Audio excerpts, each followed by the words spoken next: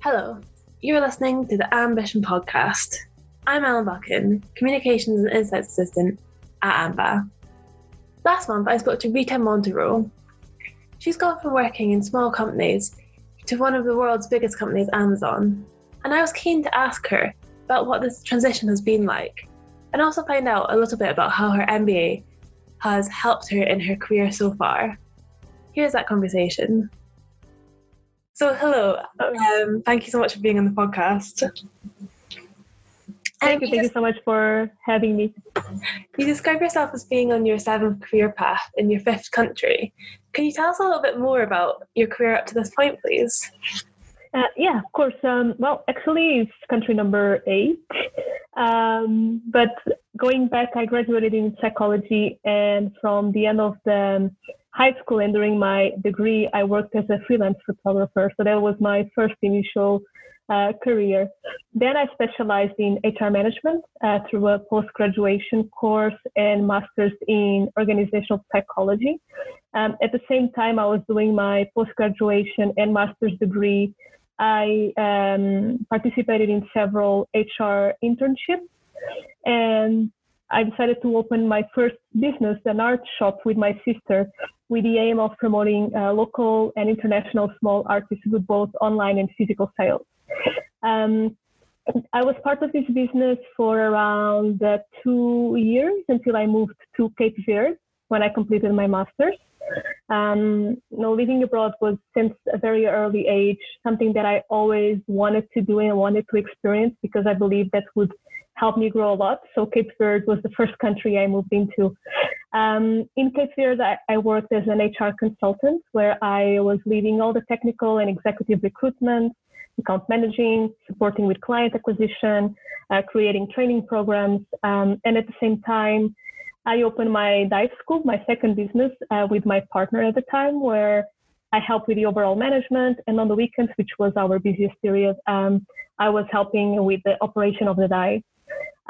This diving experience was, I guess, the first time I really reflected upon environmental and social impact issues.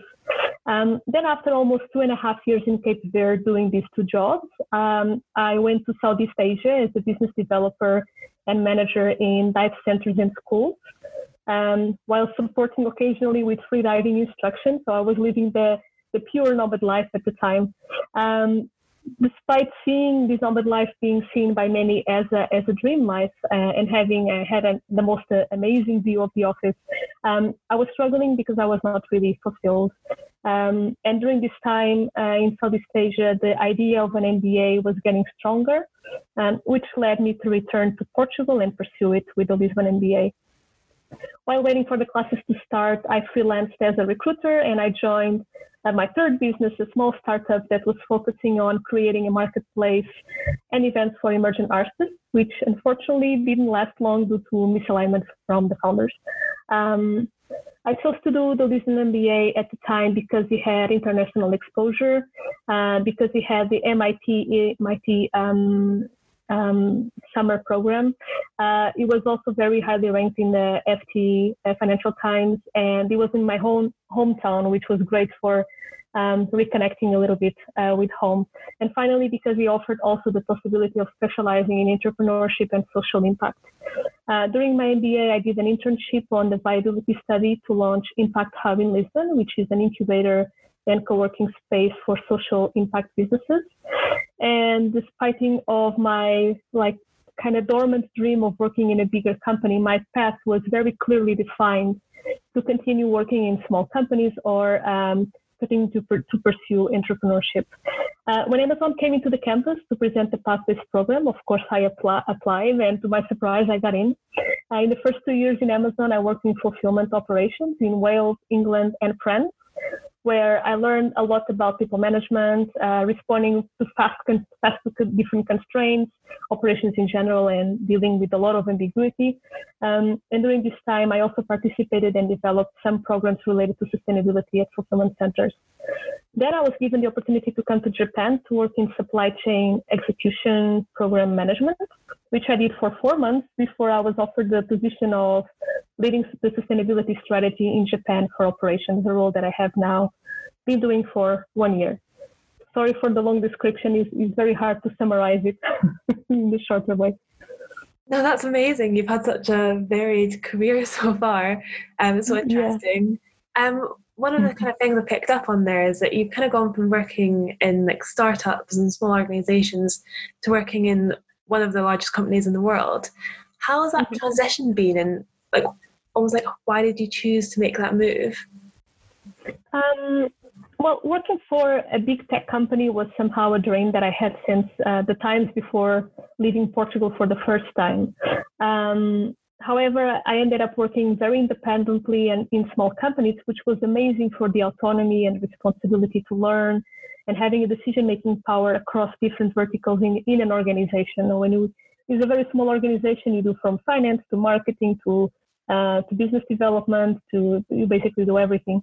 However, in these small companies, I was missing the impact and also acquiring more specialized knowledge and more opportunities to collaborate towards innovation, which was, leading me to plateauing very quickly, which was an anxiety factor for me. I was also made to believe at the time that my very atypical professional path was not always seen in positive light by larger corporations. And I knew that if I would be able to get into a big tech company, I would risk losing this autonomy and decision-making that I was used to. However, I weighed the odds with growing the impact and having a learning curve that would not be possible for me in a smaller company. So when Amazon came in and I got in, I didn't think twice in taking the jump. I'm really glad I was wrong about the perception of more traditional backgrounds in terms of acquiring a specific role. Landing in Amazon was, beyond my expectations. The complexity was much higher than I could have ever imagined. And I was very relieved when I realized that Amazon seeks the employees to learn how to handle this complexity autonomously, and gives us the responsibility for achieving the results. And on top of that, it also allows us to craft our own professional path if there are opportunities to do so. After 3 years and changing function 3 times, the learning curve is, I have to say, as steep as it was in the day one. I guess that's why we have the motto of it's always day one. And having learned how to execute operations, logistics, and supply chain allow me now to apply and connect different points into a more consolidating strategy in sustainability. Working at Amazon also kind of stretched me beyond what I was capable, what I thought I was capable of. Of course, there are difficult times like any learning curve, but I consider them all growth pains, and I expect them to happen, and I sometimes actively seek for them just to ensure that I continue to increase the meaningful impact with my work, which is very important for me. So I wanted to ask you a little bit more about your role at Amazon. Amazon has a vow to go carbon neutral by 2040, and I was wondering what strategies you're overseeing which are like aiming to reach this. Okay. So our global goals, first of all, require local adaptation and strategies because we have different markets, different infrastructure, and different realities, legislation, maturity levels, etc., which are constraints that modify a little bit what are the actions that we're going to put in place to achieve carbon neutrality goals or shipment zero. My role is to identify and implement measurable and scalable solutions locally that meet our global goals. To do this, my team and I, we are working externally, engaging with external stakeholders from service providers, automotive manufacturers, energy developers, local ministries, and internally by channeling and sharing the best practice with global teams and with our local teams as well, and trying to transform these best practice into actionable and scalable plans locally and when possible also to other regions. My main focus right now is operations and what we call shipment zero, which is one of the main milestones we have towards achieving our carbon neutrality by 2040. So shipment zero states that 50% of all shipments that the customers will receive by 2030 will have no added carbon by Amazon. This means that the facilities will be fed by 100% renewable energy. It means that the shipments or the orders will be transported in zero emission vehicles, whether electric or hydrogen or non-motorized vehicles from fulfillment center to customer home, and also with no added secondary packaging by Amazon, so eliminating the added carbon by packaging from Amazon. So it requires us to work with engineering teams, both in energy efficiency and renewable energy procurement. It implies us working with the transportation teams to incorporate the available electric vehicles into the own network, and also with the packaging team to identify ways on how can we reduce and eliminate the packaging altogether. So we, as I mentioned, we spend a lot of time engaging with external stakeholders and local teams.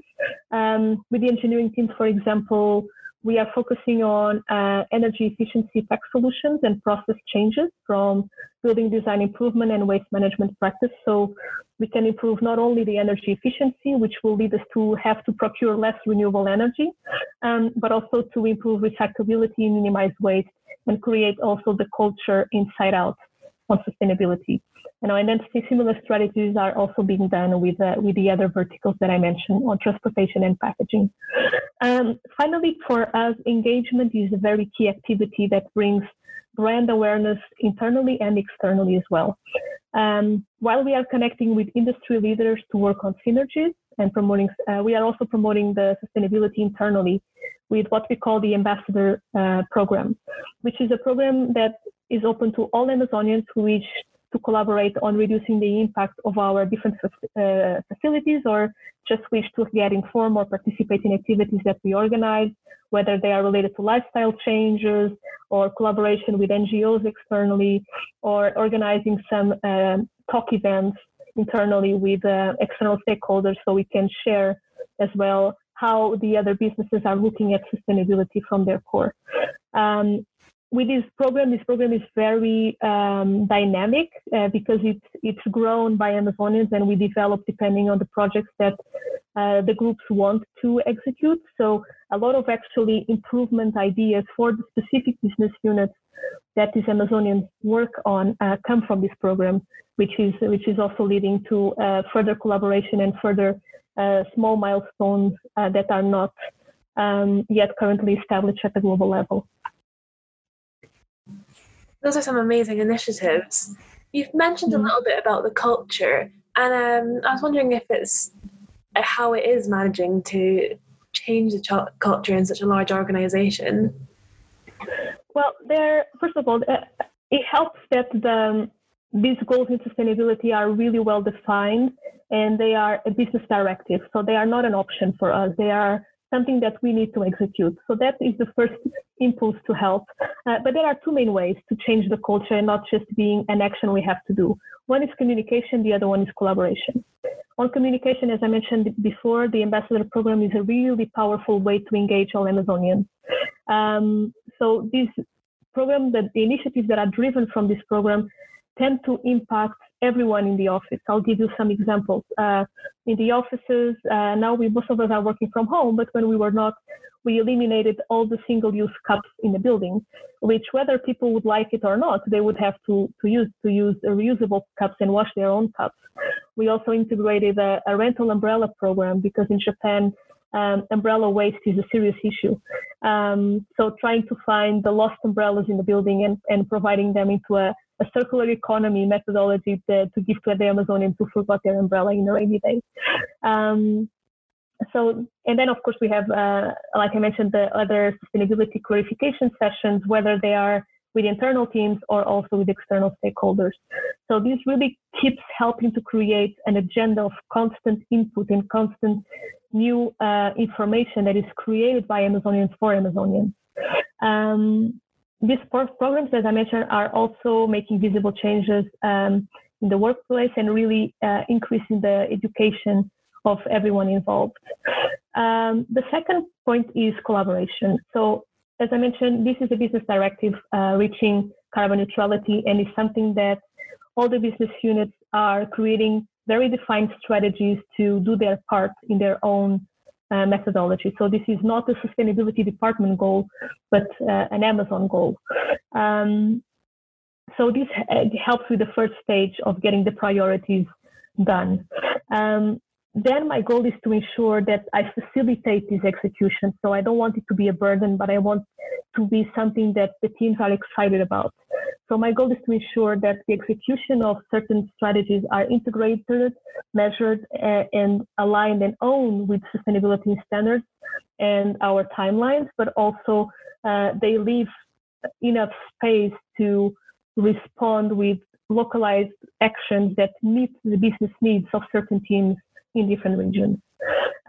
We are also supporting and facilitating this collaboration by knowledge transfer and exchange between regions to shorten learning curves for the different teams that are integrating these processes in their business, and also providing them some solutions that have already a lot of the previous work done, so they just need to be retweaked for the execution in the region. Our strategy, anyway, is inclusive of all. And again, when we don't have the expertise in-house, we seek support from external service providers. So this is becoming very quickly now part of our leadership principles and becoming a very frequent word you hear whatever you are in a business meeting for sustainability or not, is something that start to become as a really strong priority in all the decision makers in Amazon. So I was wondering if I could go back and ask you a little bit more about your MBA. How did your MBA kind of transform your knowledge from working in like small organizations to working in one of the biggest companies in the world? Do you think it prepared you for that transition? Yeah, definitely. The MBA, my intention of doing the MBA was precisely to have a massive career shift. And I knew that I needed to have this 1 year of new learning to recalibrate my knowledge and strategies towards enabling this career shift. The MBA provided amazing classes with fantastic professors. The MIT experience that the Lisbon MBA promotes was some of the best memories and the best experiences that I have. I still have a lot of friends in Boston from this 1 month by engaging and networking locally. Then the diverse pool of colleagues. We had a small class, but we were coming from all sorts of countries and backgrounds, so it was very rich to understand potential different paths that we could take, and of course the friendships that were formed. Now the MBA really provided all this support group with knowledge, technical, non-technical, and connections to be able to make this shift. So in a way, it provided me the tools that I needed to really reflect and align on the direction that I should be following. Of course, the MBA provides the tools, but you need to actively engage them towards having a meaningful change. With Amazon, the MBA opened this opportunity, but provided me the tools that I needed to put in practice in order to give me the focus and confidence to handle ambiguity at such scale and complexity and pressure a lot of times. In entrepreneurship, for the other hand, it helped me a lot to recognize my errors of the past and to create a baseline towards a more strategic business planning that I apply as well in Amazon. So I really believe that this MBA was perhaps one of the best decisions that I have ever made. I'm very, very grateful for it. That's nice to hear. I may have just one advice for fellow MBAs. I feel that a lot of times I see people who do incredible MBAs and they have an incredible background. They want this career shift, but then there's somehow the belief that doing the MBA is enough. Having the diploma of a very highly reputed business school is enough, and I don't see them actively pursuing this change. So what I would advise for, and I know this is unsolicited advice, but still what I would advise to the MBAs that are completing their programs or have completed recently is to really get active on ensuring that you are making the connections and grabbing the opportunities in the areas that you choose, even if sometimes they are not 100% fit with what you wish to have. the MBA only gives you the first hint, the first step. It shows you which door to take, but you need to actually take that step and try to find out what is on the other side. And by actively engaging these tools that you learn will help you to be successful in that transition and getting those opportunities that you wish for. Just don't expect them to just happen just because you have FT100 MBA. That's some amazing advice. Well, thank you so much for being on the podcast today. So thank you so much for having me, and and looking forward to speak with you again soon. Thank you so much to Rita for being on the podcast today.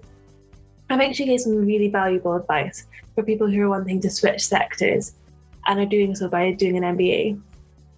If you'd like more thought leadership, go to www.associationofmbas.com/ambition and make sure to listen out for the next Ambition podcast.